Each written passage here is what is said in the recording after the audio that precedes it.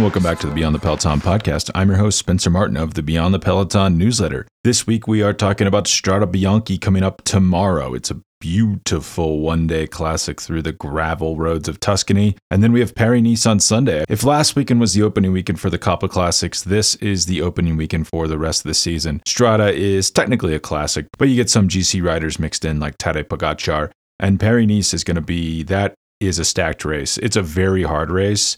It looks so unglamorous. You watch it and you never think I want to be a professional cyclist. It looks so cold, so miserable. The weather's always terrible. The level of fitness is extremely high. There's crosswinds. It feels like almost every flat stage. But this thing is stacked this year. It's going to be a great race to watch. But first, if you want to support the podcast, you can sign up for the newsletter at beyondthepeloton.substack.com. There's a free edition, comes out minimum once a week. There's a paid edition. It comes out every day during Grand Tours, also covers every major race. You get discounts to brands like Cure of Switzerland, Fast Cat Coaching, Stages Cycling, and you can find that at beyondthepeloton.substack.com. To start things off, let's talk about Strade Bianche, which is tomorrow. I won't preview it too in depth since I assume most people, when they listen to this, the race will already have happened. I did send out a newsletter for the paid subscribers. It kind of goes over the betting odds and then how I think the actual favorites kind of run a bit counter to that. For example, Julian Alaphilippe is the highest rated rider at plus 225. That means if you bet $100 on him, you'd win $225. Tadej Pogačar is at plus 240.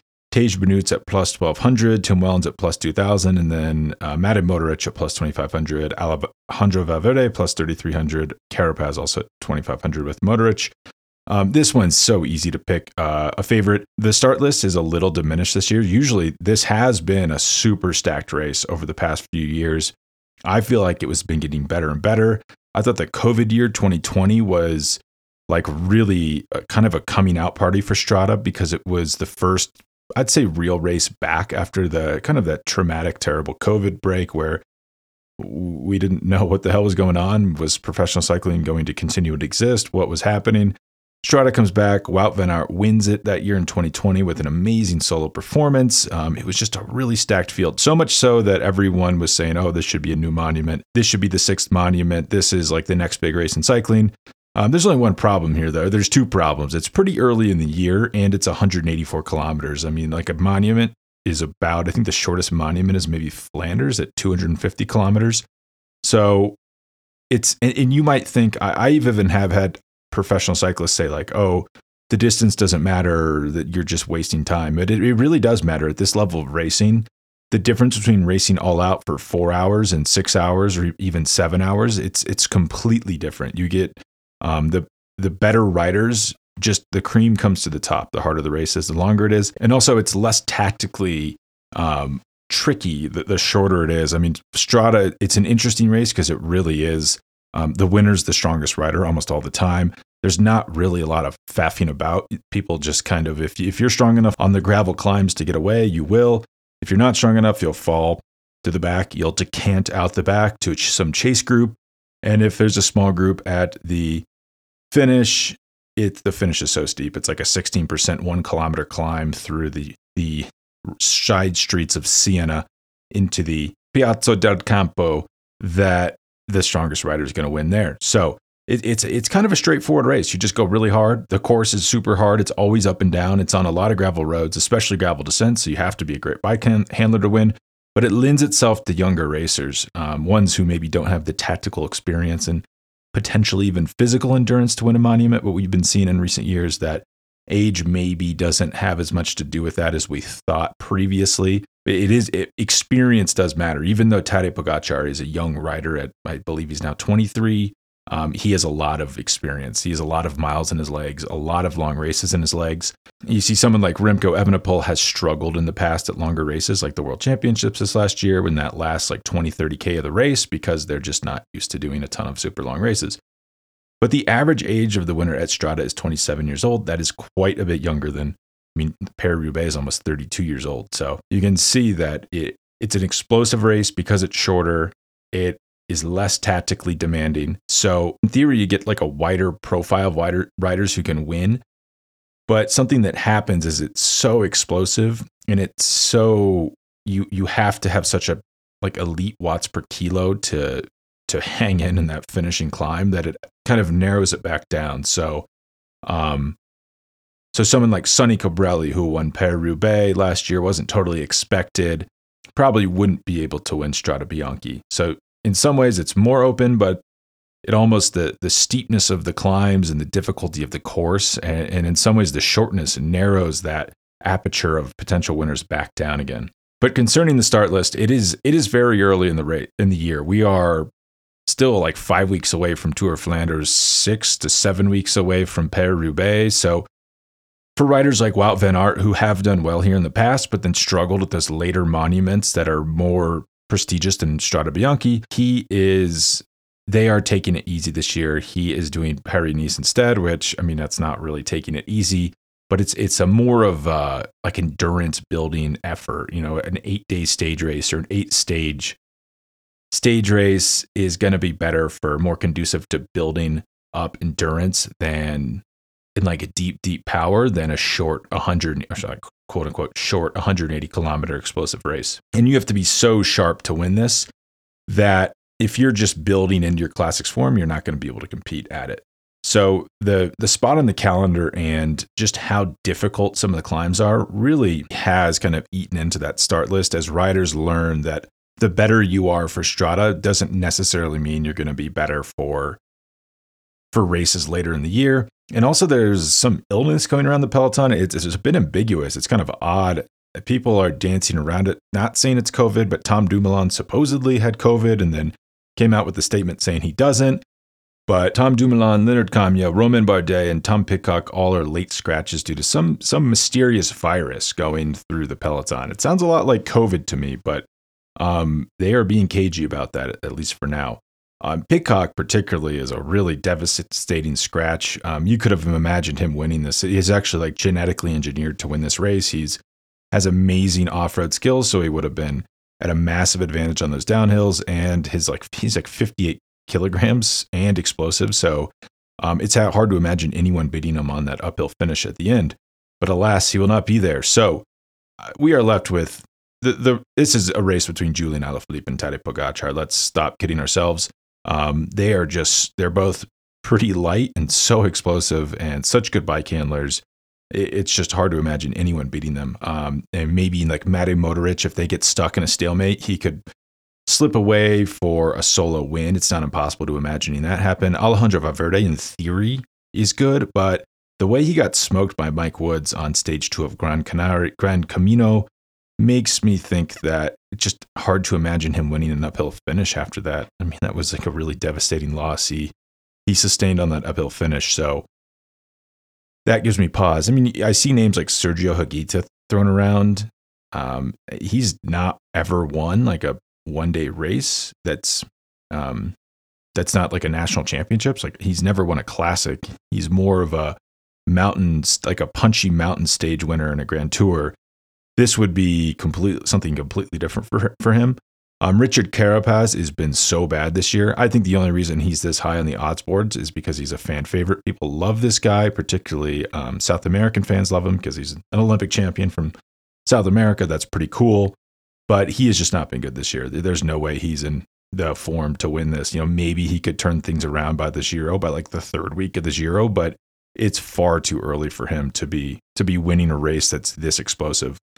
So, you know, I could be wrong, and like I could look so stupid because most people listen to this after the race, but I have a hard time just seeing how Pogacar does not win unless he suffers misfortune. You know, maybe Alaphilippe outsprints him on that uphill finish. That would be the only thing that would give me pause. But those two are so good. I really struggle to see anyone beating them, except, as I said, maybe like a solo breakaway from Modric. I mean, Tej Benoot is pretty high up there on the odds boards. People love Tej Benoot. I mean, he looks good. Like we watched last week, he was really active in both Omloop and Kern, but he doesn't win. He only has 3 pro wins in 10 seasons. He did win this race back in 2018, but that was with a long solo break. It's hard to imagine anyone letting him go clear again. It's just really hard for slow twitch guys like that to win races. He just does not have the punch to win a sprint. He has to win solo. Not impossible, but it's very unlikely. He just doesn't win very often. One thing, though, I wanted to talk about in relation to Strada is just how good UAE has been, and kind of how poor Quickstep has been so far this year. I touched on it during a premium newsletter, midweek newsletter, but UAE is dominating this season. I heard Lantern Rouge and Benji Nassim that they are very, very informed. Cycling commentators, I'd say maybe two of the most informed. They are not buying the UAE hype train. The team leads the Pro Tour or the World Tour and wins top 10s and UCI points by quite a considerable margin. They cannot stop winning races. They won La Siam with Matteo Trentin. They got first, second, and third at Trofeo on Wednesday. The win Lantern pointed this out. The win looked more impressive on paper than it was in reality. It actually looks pretty botched. In reality, they had two riders up the road with the third.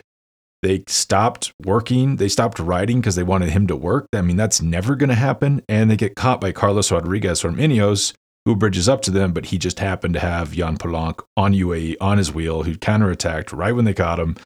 Picture perfect attack.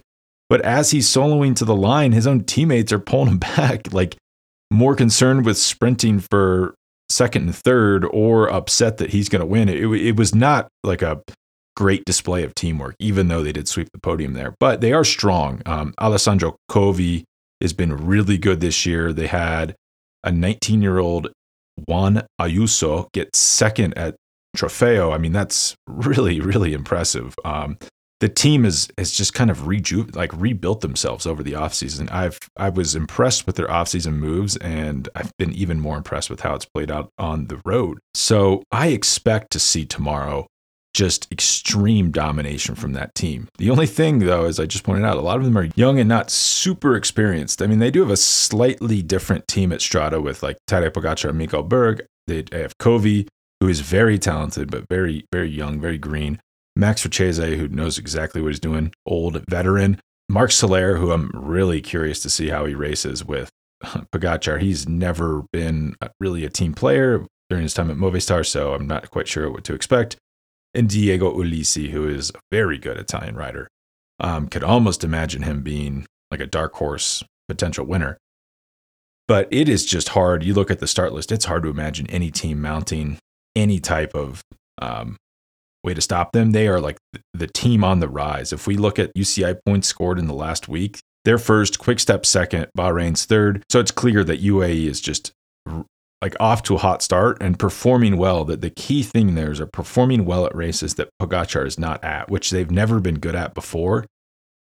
So the fact that they are doing that now is something I've really noticed and should, in theory, allow them to support him, in races like Saturday Strade, but also in the Tour de France. So I'm really curious to see how they do as a team at Strada. You could see them getting maybe 2, even 3 riders on the podium here. I wouldn't be shocked, actually, if they swept the podium. But the second best team at this race is Alaphilippe's Quickstep. In the past, they've been extremely dominant in cobbled classics. That's kind of their core competency, their calling card. They have a lot of big Belgian riders. They're just so good, so well drilled in those cobbled races. They've not been good so far. They did win Kern-Brussels-Kern on Sunday, but I thought that was more of an individual effort from Fabio Jakobsen, who's clearly the best sprinter in the world now. I don't think there's any question that he's currently the fastest sprinter in the world. I think that will be borne out at Paris-Nice on Sunday and Monday in those sprint stages. But Sunday's win at Kern, he saved their weekend, and the team was not active that Sunday. That's what stuck out to me so much, that they didn't really have representation in the breakaways. They definitely didn't have anyone in the final breakaway that almost stayed away. I didn't even notice them particularly pulling that hard. They just kind of like rolled the dice on it coming back together and then Jakobsen being able to sprint for the win. That's what happened. But they're going to have a hard time if that's how they're going to race on Saturday. I don't see that working again at Strada. So they're going to have to be a little bit more active if they want to see Alaphilippe win.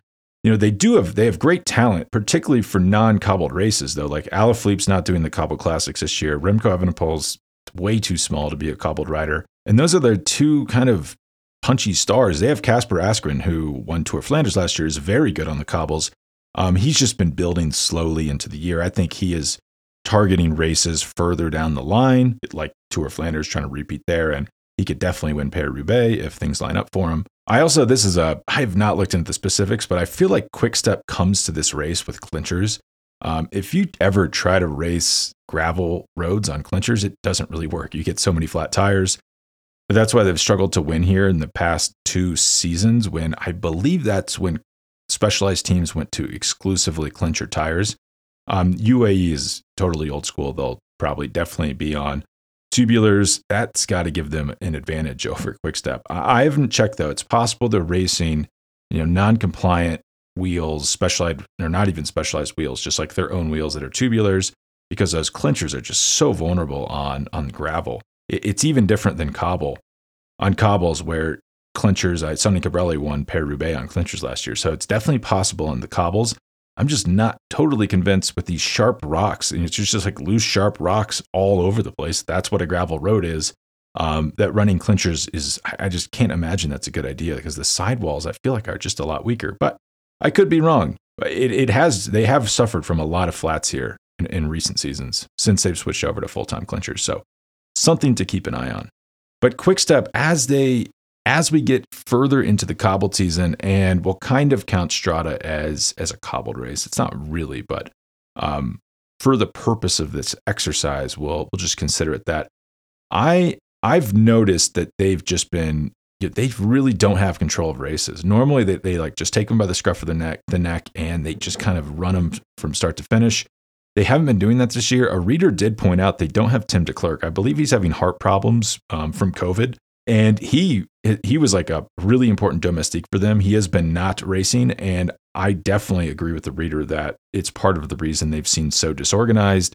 But we've seen Quick-Step struggle early in classics before and then recover. So that is possible. I'm not saying they're done. I'm just noticing that they were definitely outclassed by Yombo over the weekend and then UAE during the week in these one-day races. Something else that I've noticed is they just have a lot of it's like brain drain, talent drain from that team when it comes to the Cobble Classics. They have not been replenishing the talent pool there.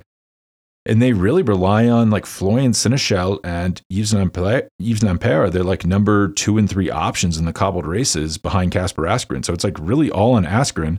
Lampaert and Florian are great options, but they used to be 4th or 5th, 6th, 7th options. And then now, they're really relying on those guys for results. We saw Tuesday at La Siam, they had Bert van Lerberg in the breakaway at La Siam, and they just they didn't even really chase. They just said I think he's got a shot at winning. He didn't have a shot at winning. He tried to attack at the end and didn't really give it his all. He kind of sat up and yelled at people for chasing him, which is ridiculous. Why would of course you're trying to win the race. That's ridiculous to expect otherwise. Why would people not chase you?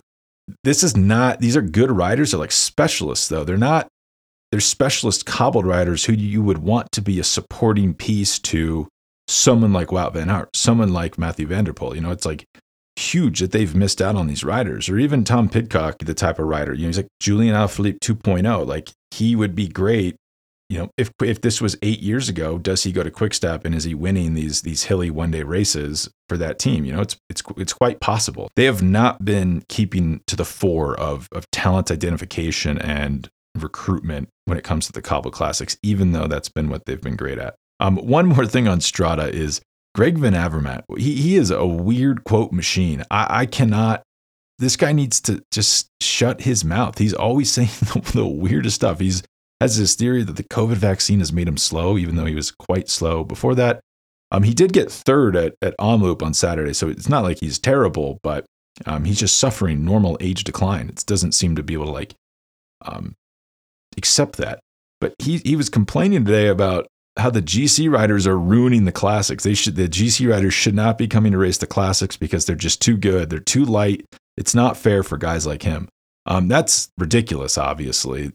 The best riders should be winning these races. If Egan Bernal's good at Strada as he was last year, if Tadej Pogacar wins it this year, that's great. You want the best rider to win.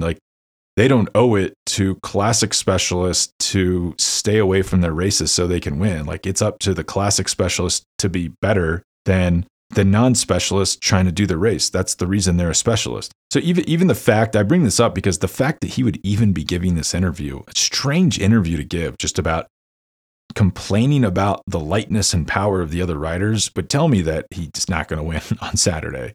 And potentially that third at Omloop will be the high water mark of his classic season. I just thought he's been getting weirder and weirder in the last few seasons, and just kind of like lashing out. You see this with like Russell Westbrook on the Lakers, like lashing out, like literally misbehaving, throwing temper tantrums in his interviews because they can't quite deal with the fact that they aren't the athlete they used to be. So just wanted to point that out. If anyone was thinking about betting on Ben Avermaet, please do not.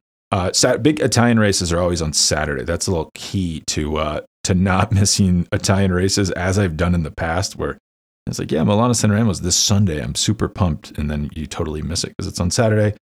I assume it's just because Sunday's the Sabbath. That's for resting. That's for going to mass. So they race them on Saturday, but it works out super well here because we have Paris-Nice on Sunday. And the macro view of Paris-Nice is this is going to be super interesting GC battle. We have Primoz Roglic, Adam Yates, Simon Yates, Nairo Quintana, Joao Almeida, Alexander Vlasov, all, maybe with the exception of Simon, have looked very good so far this year. So I'm super excited to see them race against each other. My gut is that Roglic is just going to Roglify everybody. He would have won Paris-Nice last year if he wouldn't have crashed on that final day. But something I'm also interested about is Wout van Aert is racing Paris-Nice. He hasn't normally done it. He usually does Strada. I definitely think it's the right move to do Paris-Nice. That's just a better training path for the classics than Strada, for reasons I said earlier. I'm looking at this route. It's flat stage, hilly stage, 13K time trial, hilly stage, mountain stage, hilly stage. That's got Wout written all over it. It's actually hard to imagine where you're going to put time into him, considering he can ride crosswinds better than probably anybody in this race, and he can time trial better than probably anyone in this race. The guy's an amazing time trialist. And you might worry about him on a summit finish, which is the stage 7. It's really the only mountain stage of the race, but it's 16K long, 15K long at 7.2% average. I mean, Wout can definitely do that. I mean, won on the double Ventoux stage. I think I'd say the only rider who could drop him is Primoz Roglic, or maybe Adam Yates. But if he's in the leader's jersey going into that stage 7, I can't imagine Roglic is going to put the screws on him, put the screws to him and try to drop him. Adam Yates might be able to shake him loose, but you know, how much time does Wout have on Adam at that point? Especially when we consider, you look at stages 1, 2, 3, 5, 6, and 8, he could win. Those are all winnable stages for him. I mean, even those 2 flat stages on 1 and 2, he might be finishing 3rd, 2nd. He could get 20, 30 seconds in time bonuses here, quite feasibly. Plus let's say he puts 25 seconds into Adam Yates in the time trial. You know, it's going to be really interesting on that. That's next weekend that we'll have that mountain stage. So I'll talk about more in next week's podcast, but definitely something to keep an eye on. I think Wout is being totally underrated as a potential winner at Paris-Nice here. But just other notes, I'm very excited to see Nairo Quintana finally take this super form he has up against Primoz Roglic. And even Adam Yates looked really good at the UAE Tour, so that's going to be fun. I'd love to... Not quite sure. Simon Yates just does not seem like the same rider since Bike Exchange went through those troubles when they kind of like sold the team, didn't sell the team back in 2020. I just wonder if we can... Adam used to be the second of the Yates. He was not as good as Simon. Since he's gone to Ineos, he's been the superior Yates, I think, by far. So I'm curious to see this Yates battle. Joao Almeida does not have Tadej Pogacar here, so I believe he'll race for himself. He was doing quite a bit of teamwork at the UAE Tour. Love to see what he can do. Vlasov, I think, kind of regressed on the final stage of the UAE Tour, but before that, I thought his season was looking really, really impressive. Kind of what I thought Vlasov could be. One thing to notice here, though, is he's Russian. This has to be a stressful time for him. He's come out against the war, which is good.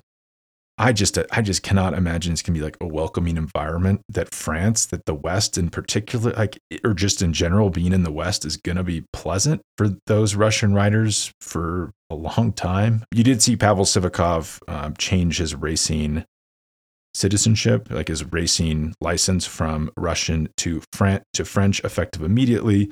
That should take some of the heat off him, especially in France. I have to imagine he is such a talented rider. I kind of get made fun of my support for these two Russians because I'm so high on them, and they kind of struggle to put it together on the road.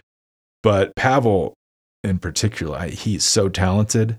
He is not the best bike handler, not the best racer, but I think he's going to be like a shot in the arm for the French team. If he can make Olympic and road race world championship teams, that's such a good presence for them. I mean, and honestly, maybe, I don't know if he's like considered a French rider now, but he's probably their best chance at a French Tour de France win they've had in a long time. So he will be embraced with open arms by France. Vlasov, it could be a little bit more difficult for him.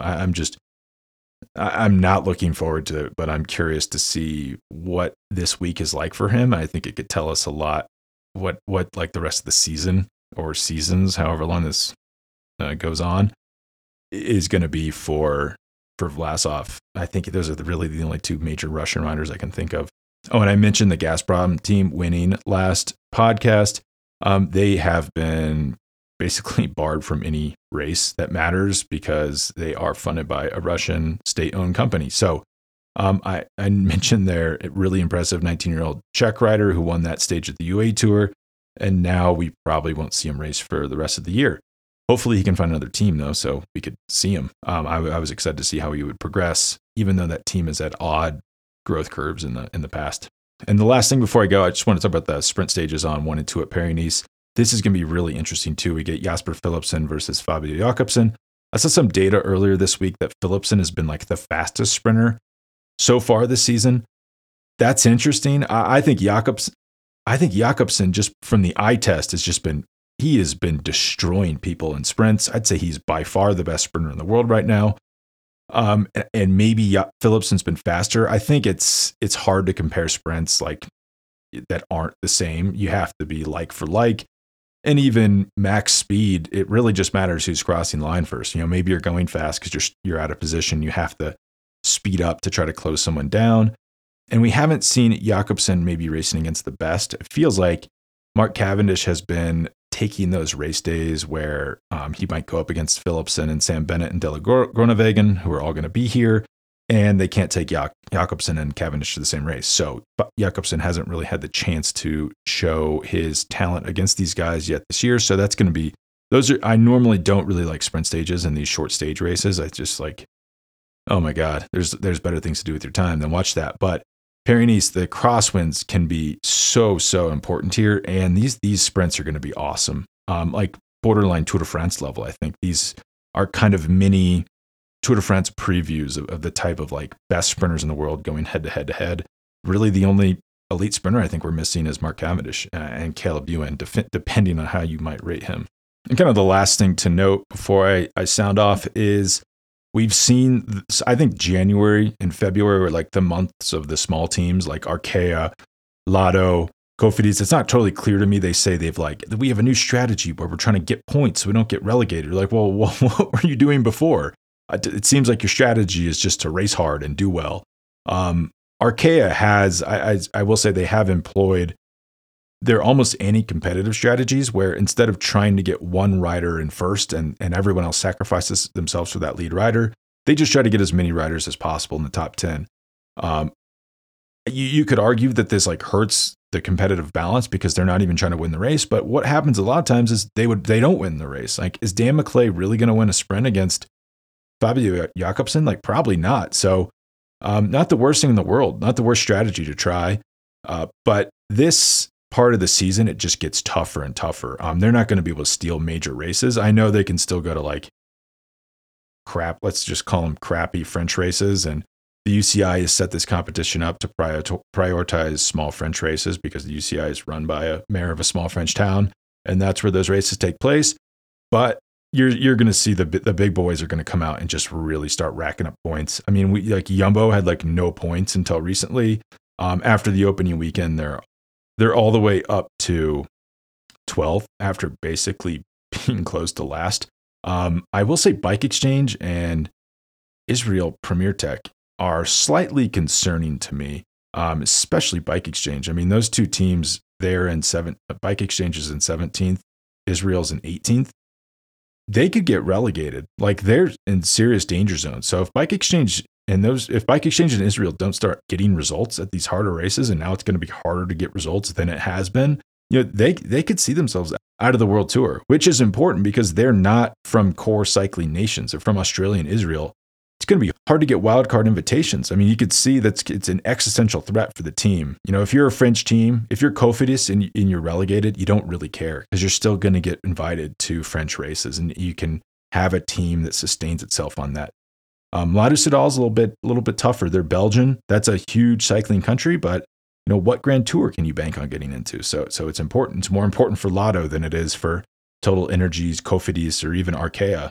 I think Arkea, if you can make it into the World Tour, you take it because it's just an insurance policy. You don't have to rely on the invites or your performance to get in. But Arkea honestly would be fine probably if they didn't get promoted. I should say there are some changes coming to the wildcard invitations they can give out. I think it's getting harder and harder just to invite teams that are from your country. I think they're implementing more of a merit-based system. So there are advantages for almost anyone to be in the World Tour. But for Israel and Bike Exchange specifically, you really don't want to get relegated. So also will be interesting to watch them at Strada and Paris-Nice to see if they kind of get serious about racking up some points. I know I talked to a senior official at Bike Exchange, the team, who said they are doing a more intense COVID testing protocol within the team, which is keeping them from racing basically anyone, which is probably why they haven't racked up any points. If they keep that protocol up inside the team, though, they could see themselves out of the World Tour. All right, well, enjoy the racing this weekend. I might try to do 2 podcasts next week. We'll see how that goes. I might try to recap the racing and then do a racing preview for next weekend. But have a great weekend, and I'll talk to you soon. Bye.